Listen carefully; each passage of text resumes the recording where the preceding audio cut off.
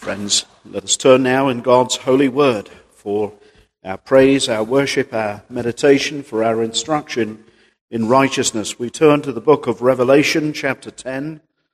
The book of Revelation, chapter 10. We commence our reading at the verse 1. This is the word of God. Let us come and hear together God's precious word, his holy word. The Lord help us, give us ears to hear and hearts ready to receive his word. And I saw another mighty angel come down from heaven, clothed with a cloud, and a rainbow was upon his head. And his face was as it were the sun, and his feet as pillars of fire. And he had in his hand a little book open, and he set his right foot upon the sea, and his left foot on the earth, and cried with a loud voice, as when a lion roareth. And when he had cried, 7 thunders uttered their voices. And when the 7 thunders had uttered their voices, I was about to write, and I heard a voice from heaven saying unto me, Seal up those things which the 7 thunders uttered, and write them not. And the angel which I saw stand on the sea and upon the earth lifted up his hand to heaven, and swear by him that liveth forever and ever, who created heaven and the things that therein are, the earth and the things that therein are, and the sea and the things which are therein, that there should be time no longer. But in the days of the voice of the 7th angel, when he shall begin to sound, the mystery of God should be finished, as he hath declared to his servants the prophets. And the voice which I heard from heaven spake unto me again, and said, Go and take the little book which is open in the hand of the angel which standeth upon the sea and upon the earth.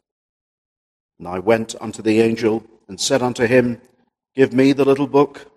And he said unto me, Take it, and eat it up, and it shall make thy belly bitter, but it shall be in thy mouth sweet as honey.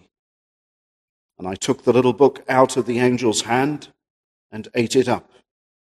And it was in my mouth sweet as honey. And as soon as I had eaten it, my belly was bitter. And he said unto me, Thou must prophesy again before many peoples, and nations, and tongues, and kings. Amen. This is the word of the Lord, and may the Lord be pleased to grant his own blessing upon that public reading of his holy word. And may the Lord attend the ministry of his precious word to our hearts here tonight. Well, friends, let us pray. Let us come bringing our many needs before our God, and as we do so, we come to worship him. Prayer is essentially worship and praise to God, and asking him the petitions of our heart, which the Holy Spirit, we trust, will lay upon our hearts.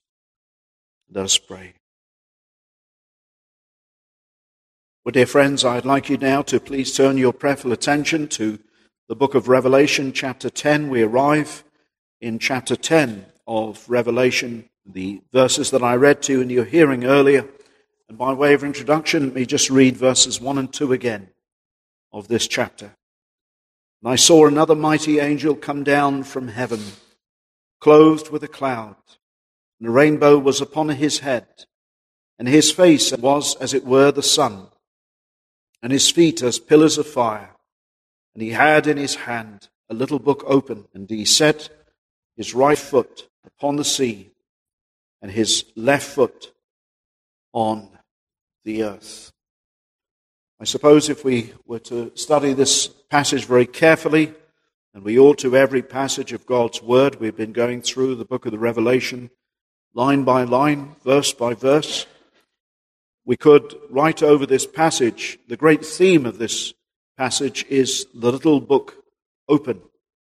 Our attention is not so much drawn to the angel, although it is, but mainly the great theme of this chapter is the little book open. It's mentioned 4 times in the 11 verses of this chapter. Now, you may recall from last week's message, last Tuesday, as we gathered around God's Word, and as we've been going through the book systematically, the seventh and the final trumpet has not yet sounded. That seventh and last trumpet really marks the end of the world as we know it. And there will be what the Lord Jesus Christ calls the regeneration. That is the rejuvenation of this world as it is. As Peter says, it shall be burnt up with a great conflagration, with a great fire.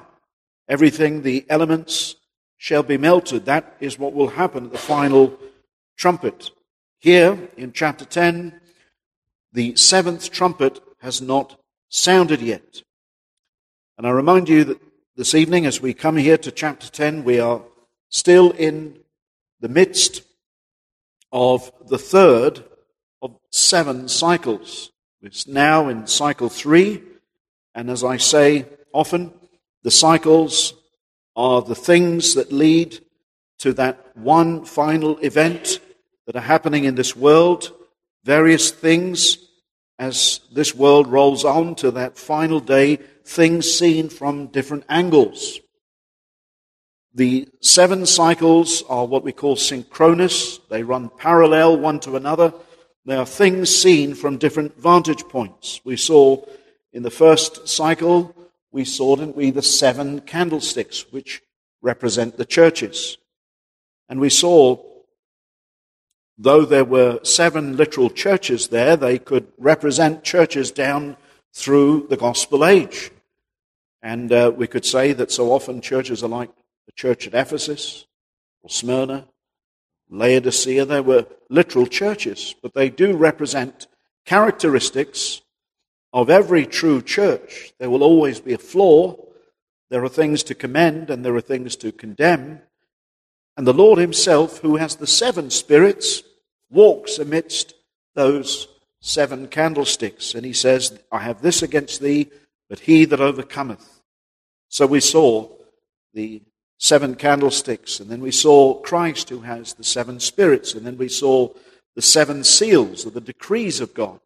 These are things that are unfolding down through time. As the church exists, the church will always exist through the gospel age, will it not? And the gates of hell shall not prevail against Christ's church. There have always been believers down through the millennia, no matter how small the church has been, but it has always been. And then we see running alongside the seals. Of course, the seals were represented, first of all, by 4 horses, and 4 different color horses. The first is the chief, we could say, because the one upon the white horse there is Christ, crowned with a crown, and he is going forth conquering and to conquer. And we read of him in Revelation 19, 11 to 15, as one as having many crowns upon his head, many victories. And his name is Lord of Lords and King of Kings. And one day he will finally be seen by everyone. Every eye will see him. And then there are 3 last seals mentioned. Those are things that happen to the very last day. Tumults, wars, pestilences, and so on. And then we saw running alongside those 7 seals, 7 trumpets. As we've seen, the trumpets, what are they? They're warnings sounding to the world, to this present world. And God has been warning this world ever since. We know what even happened at AD 70 when Jerusalem was destroyed. That was a warning. The desolation and the desecration of the temple. The Lord even spoke of that himself. But here, the things concerning right up until the coming of the Lord. The 7 trumpets, warnings sounding to the world. And then there are, as we'll see soon, 7 plagues or 7 golden vials of judgment. Those run alongside, they parallel. So the things that happen in the world, they're not only warnings, but they are what we could call mini judgments of the great judgment that is to come. And then we'll see the 7 heads of the beast and the great harlot. And then we'll see the 7 places where the harlot or the false bride sits. There's a false church in this world that postulates as the true church. and that I believe personally to be the Church of Rome, and the one who sits in the place of God and who sits over the Word of God. Of course, indeed, the Pope, he says his word trumps the written Word of God, that his word is infallible, but God's word is infallible. Our confession, I believe, is clear on this as well. Now, despite all these things, the world will not repent. Have we not read that in the last chapter? Look at chapter 9, verse 20. Despite all the trumpets and the disasters, the world will not repent. And the rest of the men, verse 20 of chapter 9, which were not killed by these plagues, yet repented not of the works of their hands, that they should not worship devils. And indeed, I mentioned last week that here we have the first table of the law. There is idolatry, isn't there? They have not repented from worshipping devils and idols of gold and silver and brass and stone and wood, which can neither see nor hear nor walk. And then we have the second table of the law. Neither repented they of their murders, nor their sorceries, nor their fornication, nor of their thefts, and so on. So all manner of sin is covered there under the second table of the law in the verse 21. So nothing changes really in history. Nothing will change the human heart but the grace of God. A man must be born again. And let me say as well, nothing is left to fate. These things must take place. The world must experience these trumpets, these disasters. And God is over all things. Now, if you remember in chapter 8 and the verse 1, in between the sixth and the seventh seal, there is a silence. There is an interlude. And the same thing happens here. But verse 1 of chapter 8 says, when he had opened the seventh seal, there was a silence in heaven. So just before it actually unfolds, there's a silence. And the same thing happens here. Hasn't been fulfilled yet. Now you'll notice the same thing happens here between the sixth trumpet and the seventh trumpet. As I say, the seventh trumpet hasn't sounded yet. And what we could say is, running parallel with the trumpets and the seals, where there is the silence in heaven, and you notice the angels are there, and prayer in chapter 8, verse 3, it ascends up to heaven. The seventh seal isn't opened yet. And then the incense of the prayers of the saints go up, and so on. At the same time that is taking place, something else takes place here in time. And what is it? We have a vision here, just before the seventh trumpet, of the angel, the mighty angel, with a little book, as we'll see, on earth. And remember, this is a vision. John sees something here. We are not to imagine that there is going to be a large angel that the entire world will see standing in the midst of a sea. This is a spiritual vision that John saw. This is not something that everybody sees. In fact, what we see now, here in chapter 10, is actually taking place here on earth. And I'll seek, with the Lord's help, to explain that. What we see here concerning this mighty angel, and this little book open up, and this angel with his foot in the sea and also in the earth is, again I underline and underscore, is taking place now. As I mentioned, this little book is mentioned some 4 times. And John is to take in this book. He is to eat this book. And this book will bring him sweetness to his taste, but it will bring him bitterness inside and in his experience. And let me say, it's the same for every true Christian. What John experiences here is the true experience of the Christian in this life. And I suppose, as we see what is going to happen, the end of the world is going to come. We're just approaching now the 7th trumpet. But again, remember, it leads on into a next series of cycles because the end hasn't come yet. Now, this fits in perfectly. The gospel, as we'll see, this little book, represents the mystery of the gospel which must go forth into all the earth. Remember, all the saints are sealed and will be sealed and will be saved. But the gospel must first go out into all the earth, and that gospel will save. It will make many's mouths sweet, but it will bring bitterness to their lives. That will be the experience of every true child of God.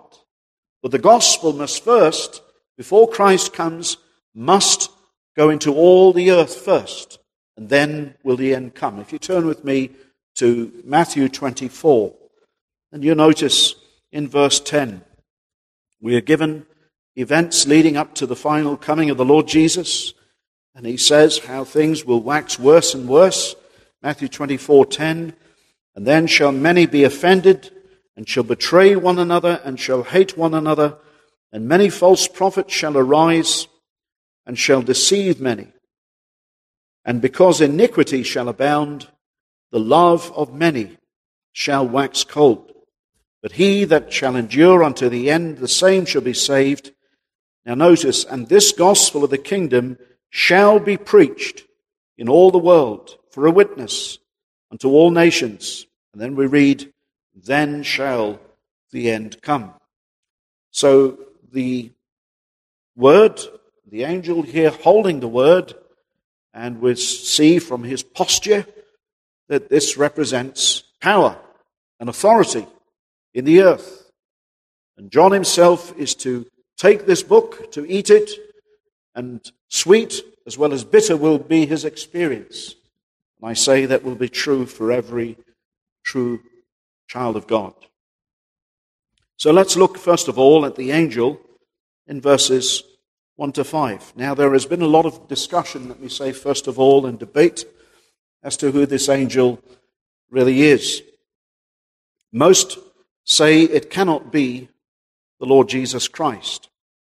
Firstly, they say because of whom the angel swears to in verses 5 and 6. And the angel which I saw, verse 5, stand upon the sea and upon the earth, lifted up his hand to heaven, and swear by him that liveth forever, who created heaven and all things, and the things that are therein are, and the earth and the things that therein are, and the sea and the things which are therein. So the angel swears by he who created all things. Now, who created all things? Well, we're told in the Word of God that John chapter 1, all things were made by Christ.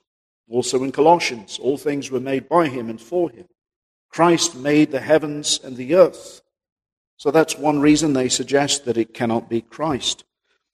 The second reason why they suggest it cannot be Christ is by the way John speaks to the angel in verse 8 and 9. It's not rude, but it's not with the sense of reverence that you would speak to Almighty God.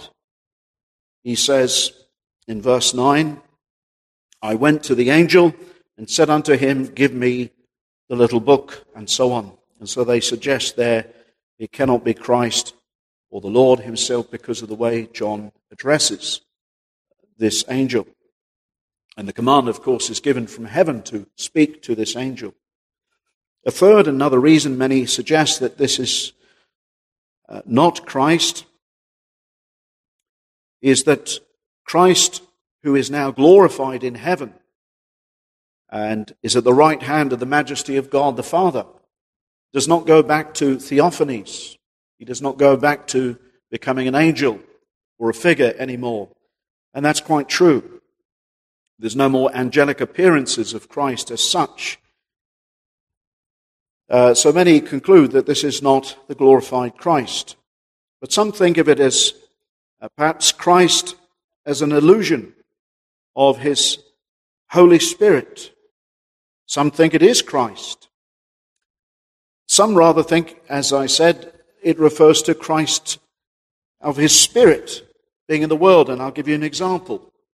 Of course, this angel, look at the description, first of all. And I saw another mighty angel come down from heaven, clothed with a cloud, and a rainbow was upon his head, and his face was as it were the sun. Now that description we know from Revelation chapter 1 seems to fit Christ, doesn't it?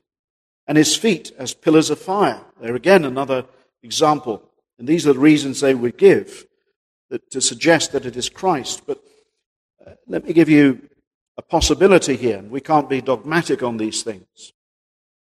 And again, let me say, I want to emphasize the passage is not emphasizing so much our concentration, our thoughts are not so much to be upon the angel, but upon the book.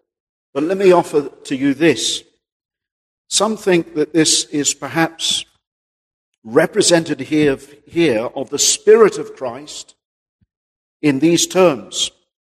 It was Christ who actually never visited Ephesus, but we are told that he went there preaching the gospel. And we see here the angel with his foot upon the earth and upon the sea, having power and dominion. One's foot upon something, even the enemy, is figurative of having power or authority over something. Now, if you turn to Ephesians 2, verse 14, Paul here speaking of Christ, he says this, speaking of Christ, Ephesians 2:14, he says, "For he is our peace, who hath made both one, and hath broken down the middle wall of partition between us, having abolished in his flesh the enmity, even the law of commandments contained in ordinances, for to make in himself of twain one new man." He's speaking about here, first of all, as Jews and Gentiles, bringing them into one body. The Jews and the Gentiles used to be separated. But he says here, Christ is our peace. And he says, so making peace, that he might reconcile both unto God, that's both Jew and Gentile, in one body, by the cross, having slain the enmity thereby. Now notice verse 17, and came and preached peace to you which were afar off, and to them that were nigh. But you say, but Christ never went to Ephesus. But he came preaching by who? By his Spirit. He endued and he endowed the Apostle Paul, did he not? And he preached. The gospel was preached. It's the same in 1 Peter 3:19. We're told that during the days of Noah, Christ preached to the spirits that are now in prison through Noah. That's a startling fact, isn't it? If you just turn there to 1 Peter 3:19, we're told that in the same way Christ went and preached by the Spirit to the unsaved souls that once lived upon the ancient world and were destroyed in that great deluge. 1 Peter 3:19, by which also he went and preached unto the spirits in prison. That's where they are now, which sometime were disobedient, when once the long suffering of God waited in the days of Noah, while the ark was a preparing, wherein few, that is, 8 souls, were saved by water. So we're told, really, in those verses, that Christ went and preached by his Spirit, and through Noah, preached to those spirits that are now reserved in prison, in judgment. So in this sense, many suggest, and again, we cannot be dogmatic, and we really don't have the absolute answer as to who this angel is. It could be Christ, it could be his Spirit, or it could be an angel associated with the work of the gospel. We just frankly don't know. There are some things we don't need to know. Now, some things are hidden from us. We have to admit that. In fact, if you looked at verse 4, it tells us that certain things are hidden from us. Notice, and when the 7 thunders had uttered their voices, I was about to write, says John, and I heard a voice from heaven saying unto me, seal up those things which the 7 thunders uttered, and write them not. So John heard things that he was forbidden to write. And we have to come to terms with this. There's some things, as Christians, we are simply not given the answers to. And God has hidden some things that are not necessary for us to know. Now, as I said, this angel could be the Spirit of Christ, because we see so much of Christ resembled in him, and we'll see some features of this angel. It could be Christ. Heaven will reveal. We cannot and do not need to be dogmatic on this one thing. The one thing, let me say, is you look at this passage and you read a passage over at least 10 times to get the central meaning of it. The one thing the passage is drawing our attention to is not so much the angel, but is the little book. The little book that the world doesn't esteem. But the little book that makes all the difference. That makes all the difference to the Christian's life. It will be sweet to us, but it will also bring great bitterness and sorrow to us. It's a mixture for the Christian. And so you see there in the verse 4, John heard things. Some have even said, well, this could have been another cycle, as it were, running alongside the 7 thunders. He was forbidden to speak of these things. And we have to acknowledge that the Scriptures are very clear. There are secret things of God. Let me give you an example. Deuteronomy 29:29. The secret things belong unto the Lord our God, but those things which are revealed belong to us and to our children forever, that we may do all the words of this law. So there are some things that are simply not revealed to us, that we do not need to know. And the Christian is not somebody who's a sensationalist, as I said. Lord, teach me what I need to know, and that's enough. And faith, it swims, doesn't it, where reason drowns, as they say.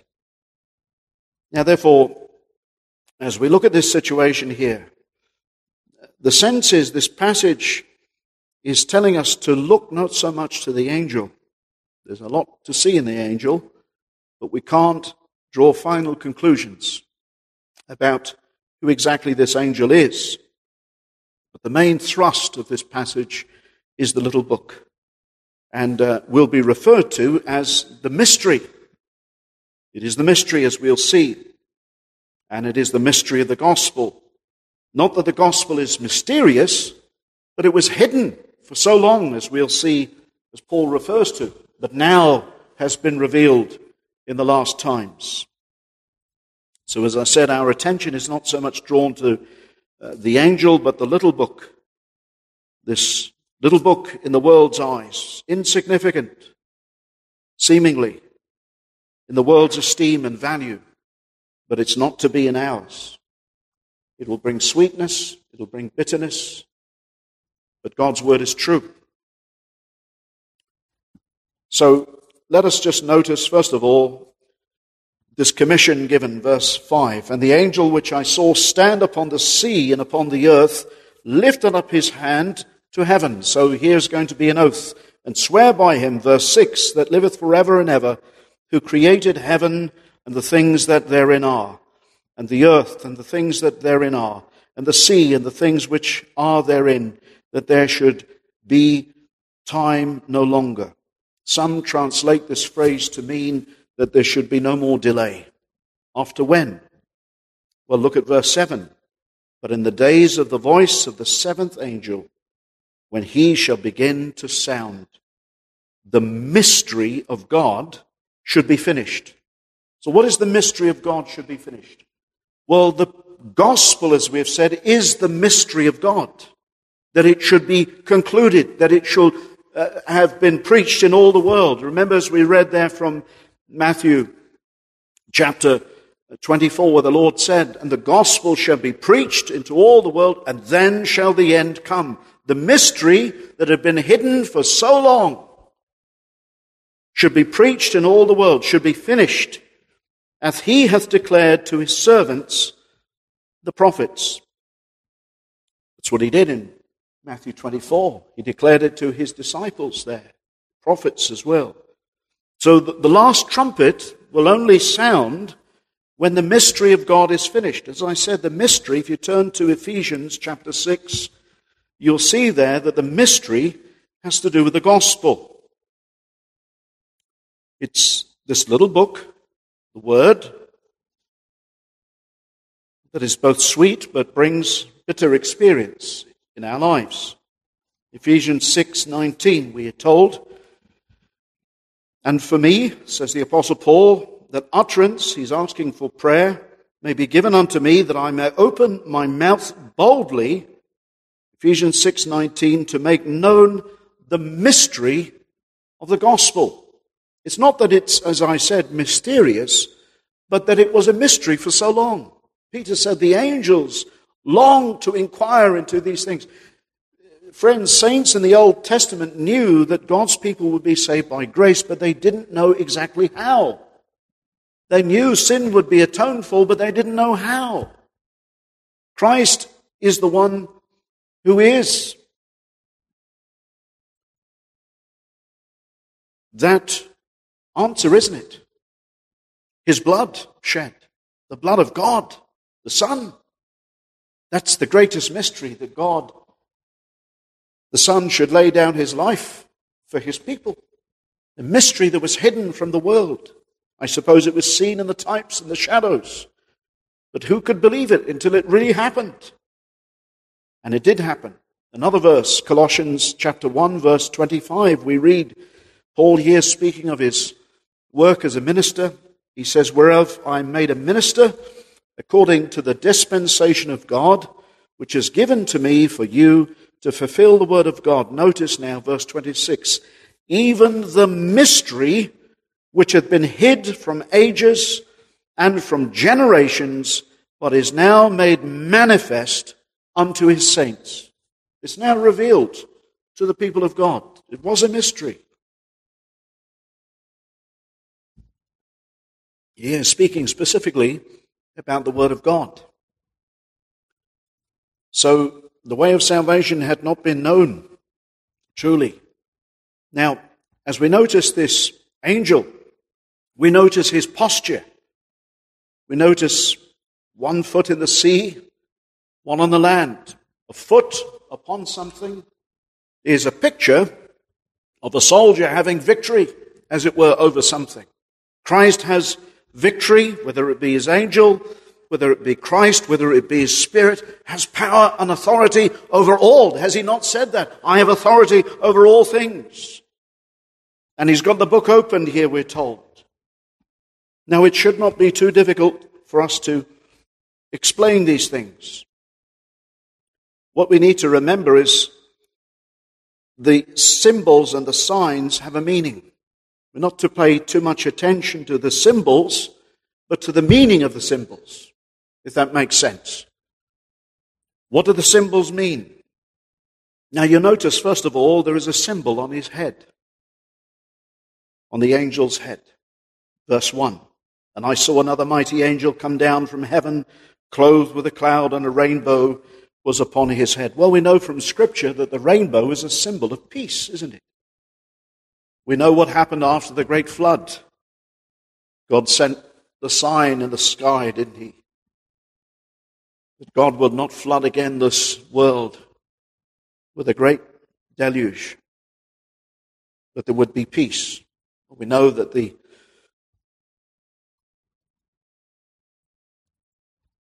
earth had peace, and there never has been destruction since that time.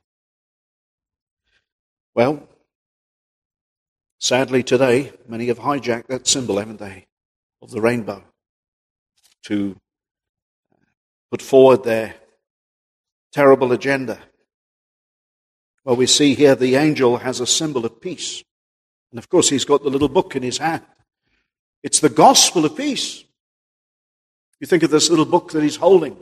It's all symbolic language. In 2 Corinthians 5:17, we're told, Paul says, if any man be in Christ, he is a new creature. Old things have passed away. Behold, all things are become new. And he says this, and all things are of God, who hath reconciled us to himself by Jesus Christ. You see, this gospel comes with a message that God has reconciled his people to himself.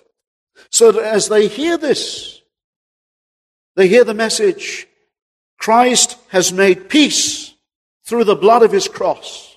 There's peace. Noah was in that ark. And what happened in that ark? There was still a great deluge that came over the earth. And unless Noah was in that ark, there was no hope. The ark sheltered him from God's judgment. And so it is with the cross. What happened there at the cross? Christ literally became our ark. He took the storm of God's judgment. All wrath was pent on him. He was delivered up. He made peace, says Paul, by the blood of his cross. And he hath reconciled himself to ourselves. You and I never reconciled ourselves to God. You hear what I'm saying? We could never do it. When were your sins dealt with, dear Christian?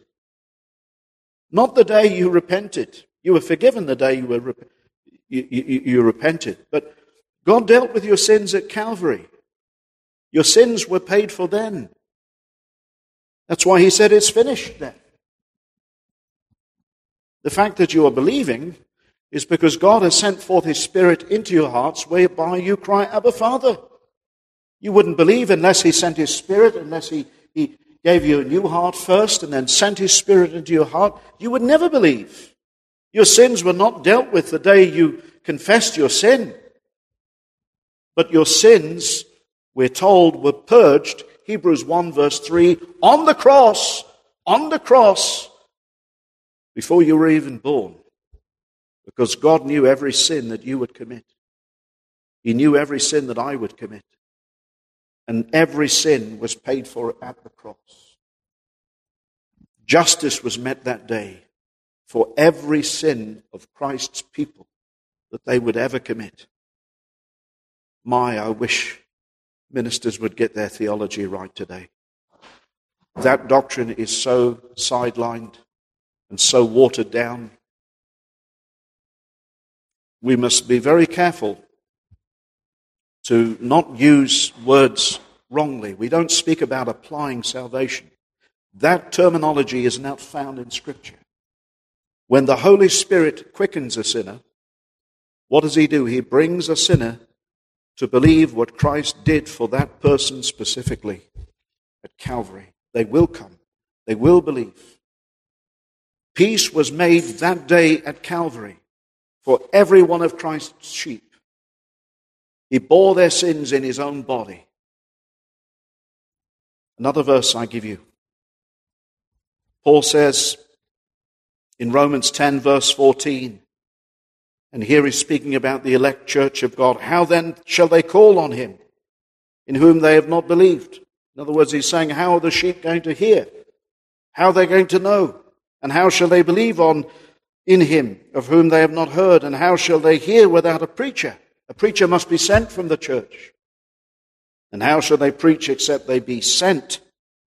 As it is written, how beautiful are the feet of them that preach, notice, the gospel of peace. It's peace because Christ has made peace for his people there at Calvary. And the message is simply to be believed by all the elect, all the sealed, and they will believe. It's the gospel of peace. And only those who are Christ will repent. Because we know natural man will never repent. Natural man will never believe. Well, they'd believe a lie. Because Christ only died for the elect, friends. That's what I say. He died for his people. Those who is sealed and will seal upon this earth.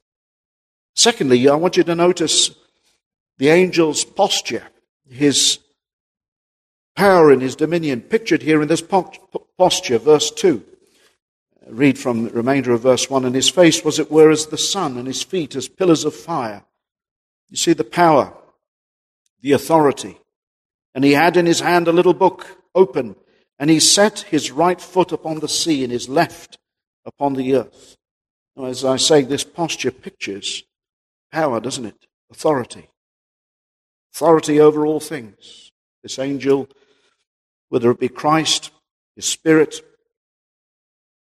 or an angel representing the work of Christ, has all power. And he has the book opened. And the picture is, as it were, his preaching.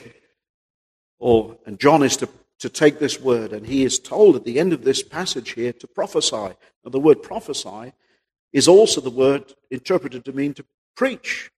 And it's a comforting word to John, that John was going to be released from exile. Notice the verse 11 of this chapter. And he said unto me, thou must prophesy or preach again before many peoples, and nations and tongues and kings. And legend has it that Jerome, one of the early church fathers, recorded the saying of John that he could be heard as he was taken on a stretcher to the church at Ephesus, Lord's Day by Lord's Day, exhorting the children there at Ephesus, little children, love one another.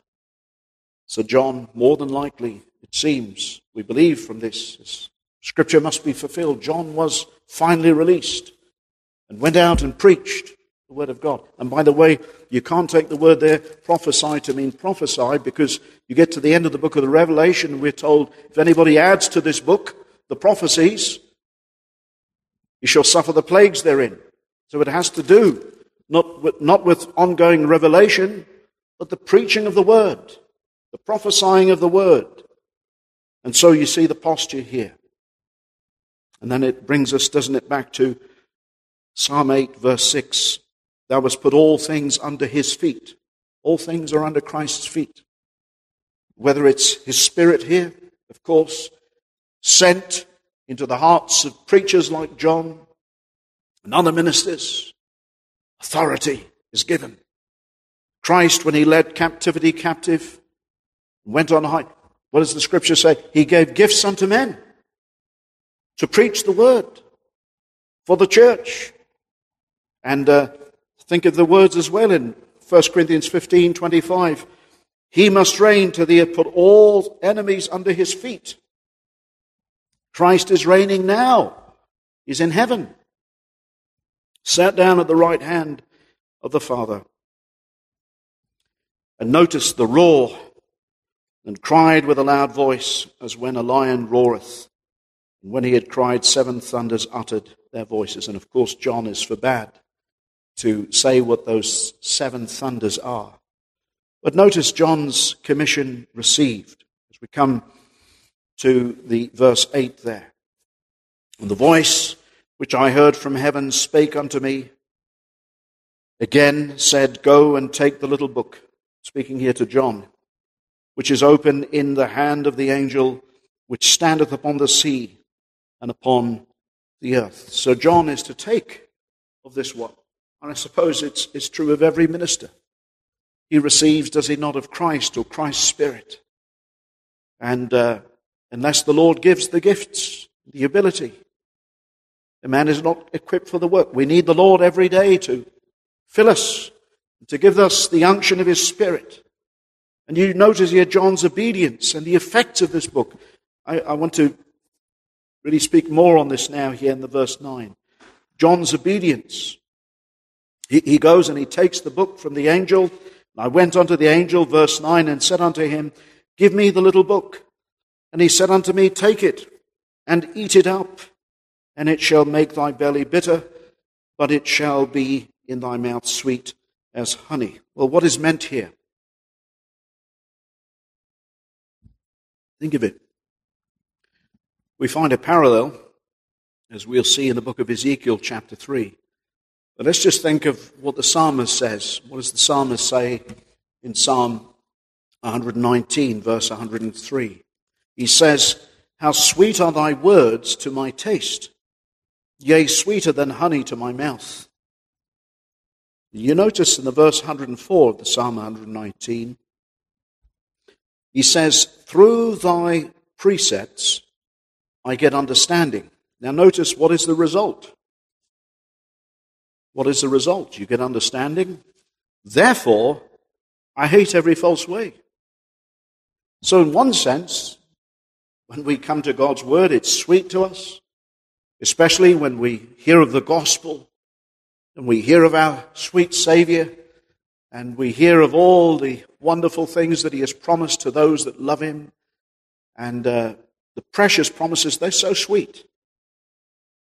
And we think how foolish it is that people reject the word of God, that people live how they do as if there is no God.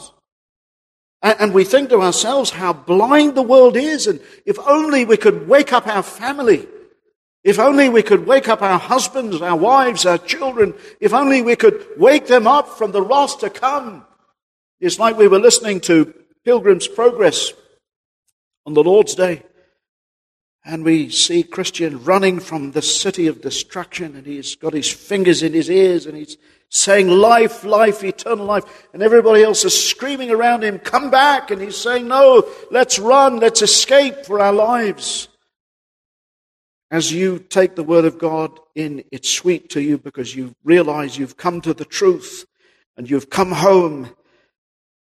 And there's nothing else that you would want more than to escape this sinful world, because you know it's headed for destruction, and you know God is angry with sin. And you know there's a heaven awaiting you. And you think how foolish these people are to live for this world.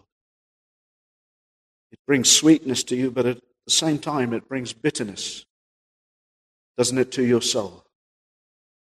And you just cannot bear it. It's hard. And the world persecutes you and hates you for Christ's sake.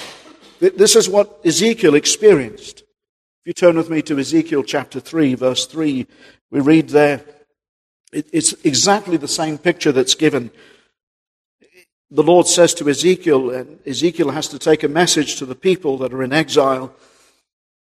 And he says there, Ezekiel 3:3, and he said unto me, Son of man, cause thy belly to eat, and fill thy bowels with this roll or scroll that I give thee.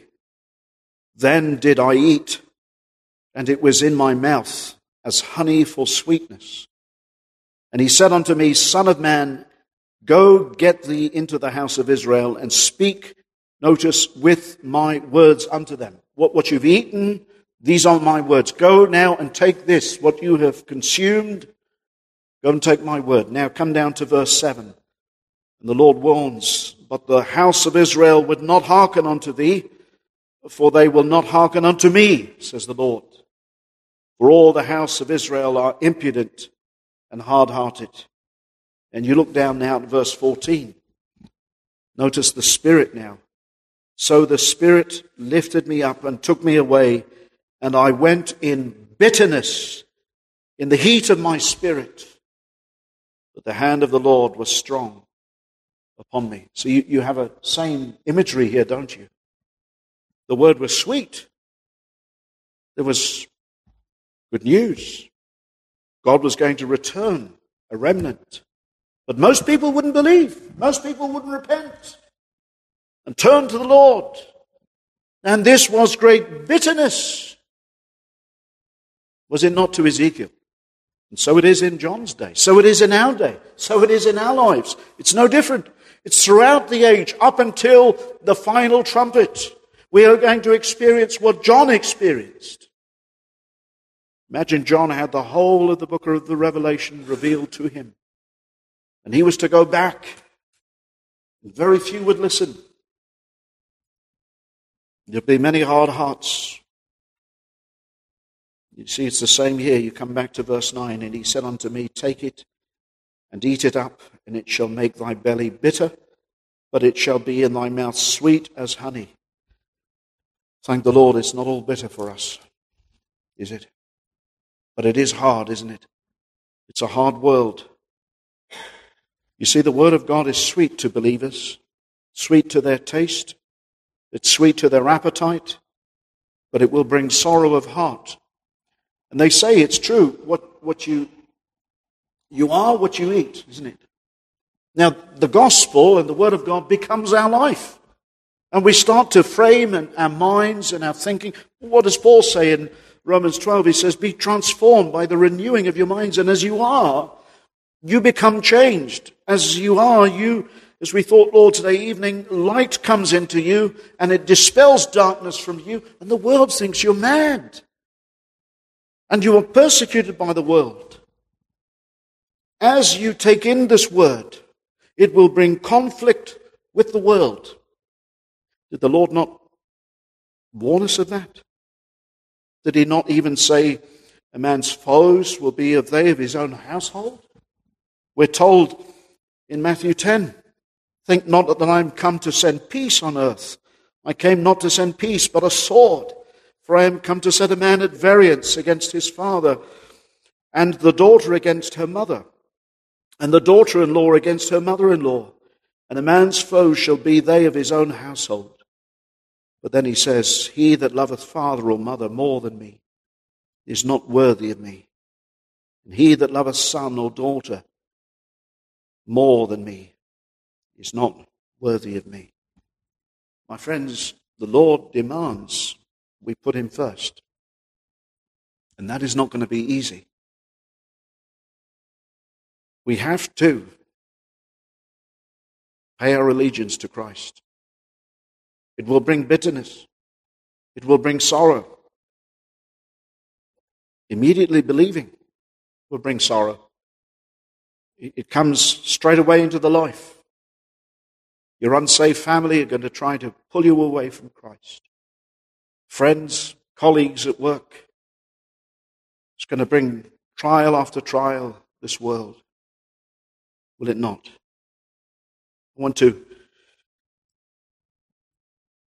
notice in Acts 14, as soon as the Apostle Paul, if you just turn there, Acts 14, verse 19, and Paul here is about killed, put to death, almost dead, stoning. Acts 14, verse 19, and there came thither certain Jews from Antioch and Iconium who persuaded the people, and having stoned Paul, drew him out of the city, supposing he had been dead. Howbeit, as the disciples stood around about him, he rose up and came into the city, and the next day he departed with Barnabas to Derbe. And when they had preached the gospel to that city and taught many, he returned again to Lystra and Iconium and Antioch, same place, by the way, where he was stoned, confirming the souls of the disciples. Now, what did he say? Exhorting them to continue in the faith, and that we must, through much tribulation, enter into the kingdom of God. You see that? As soon as these people were converted, Paul warned them, you are going to be hated by this world. The word is sweet. The people rejoiced. The people believed. But there's going to be trial. There's going to be difficulty in this life. But we have to overcome. We have to show our allegiance to Christ. Of course, the Lord never wants us to divorce our family, but we have to show allegiance to Christ, don't we? And commitment to him. We have to be in the world, but separate from the world.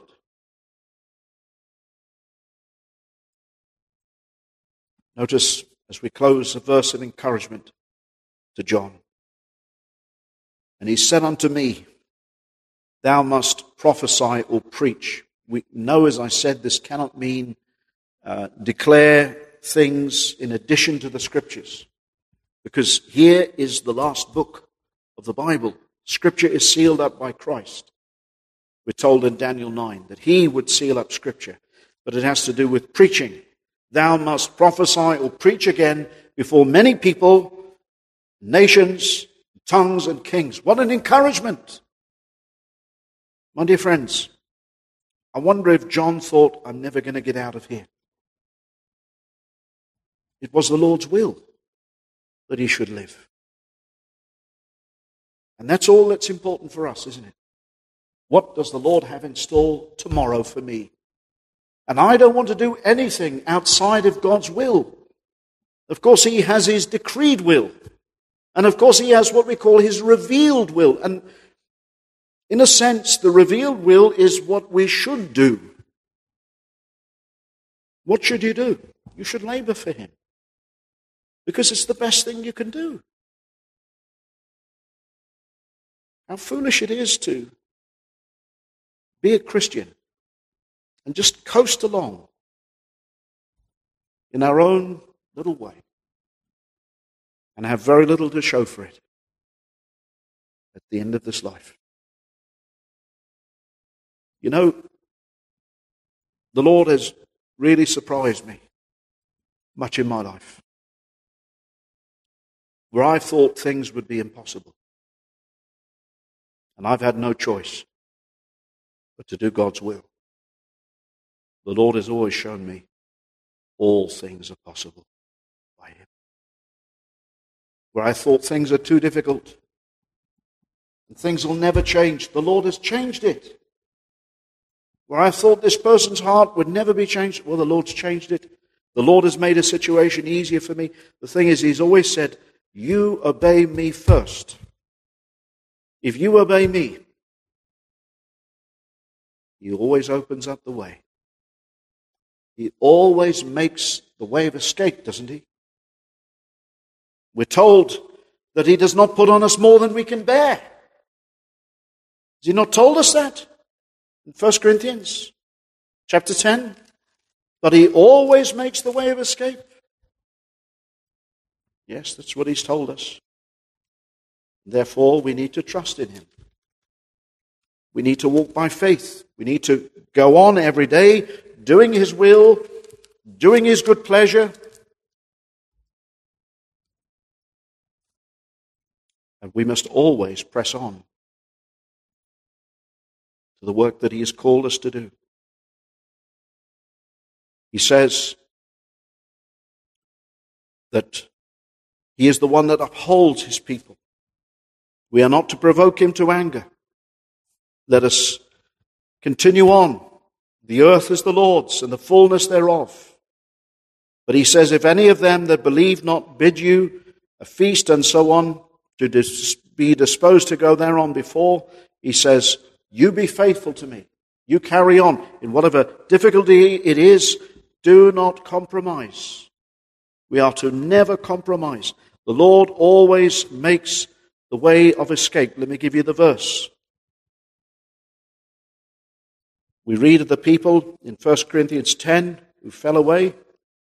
These were not real believers.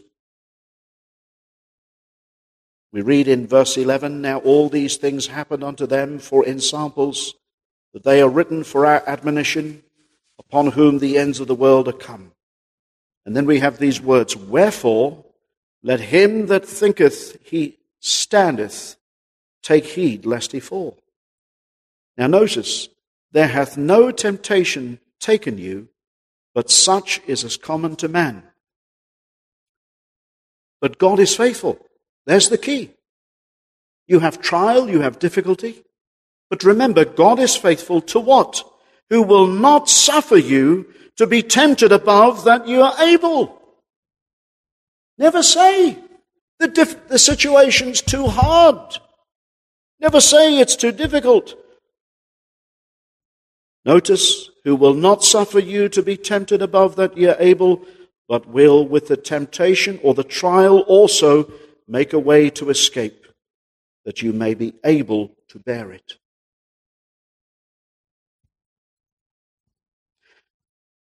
I was just talking with somebody a couple of days ago. I heard a young minister some years ago say, God does put on us more than we can bear. But I never read that in the Bible. And you know what? That young minister's ministry folded within 2 years. God is faithful. And he never puts on us more than we can bear. But he always makes the way of escape possible. All he has called us to do is to be faithful, to commit ourselves to a faithful Creator. We will take in the Word, it'll be sweet to you. And hold on to that sweetness, would you? The trouble is, so often, I think in our lives as Christians, we do not suck out all the sweetness of God's Word. But there is. It's like they used to say, the Puritans used to say, the Lord's Day is the market day of the soul. And as we hear the Word of God, and as we take it in, we suck out all the nectar, all the goodness from it, and we live by it. But it will be that sweetness that will carry us through the bitterness, the sorrows, and the disappointments of this life. God will never fail us. It is going to bring us trouble, because the more light we see, the more we see men are in darkness. But it doesn't mean to say you must drift off into that darkness. You are light in the Lord. And John says, if we walk in the light, we have fellowship with one another, and our fellowship is with the Father and with His Son, the Lord Jesus. And we do as much as we can, do we not, to nurture that and to strengthen one another in the Lord, to feed on His Word, and to encourage each other, even in the bitterness and the sorrows of this life. Friends, I must warn you, as I'm sure you've heard before, being a Christian is never going to be easy. I never told you it would be. And this Bible has never told you it will be. But it will be sweet. We will have the sweetness of Christ. We will experience bitter, sorrowful things in this life. But the Lord will never forsake us. The sweet thing is when we see somebody saved. And that makes all the difference, doesn't it? All of our times out there in the open air preaching, hearing the scoffing and the ridiculing of men, and then one soul is saved, that makes so much difference, doesn't it?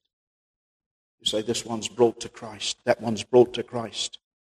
All the disappointments we have with other people, and people who profess to be Christians, and they soon show that they're not, what a disappointment that will bring. But the Lord has His people. They will remain faithful to the end. And it makes you watch your own soul, doesn't it? Others fall away. He that thinketh he stand, take heed lest he fall. You walk humbly, I must walk humbly. Examine your heart as I must examine my heart. We preach the Word. The Word is a sweetness to some. It's the savor of life. But to some, it's death. And we've got to believe that. As we go out and preach the Word, many will hate the Word of God and will hate the truth. Man is not born an ally of God. He is born a hater of God. And until sovereign grace subdues a soul, my friends, it remains in darkness.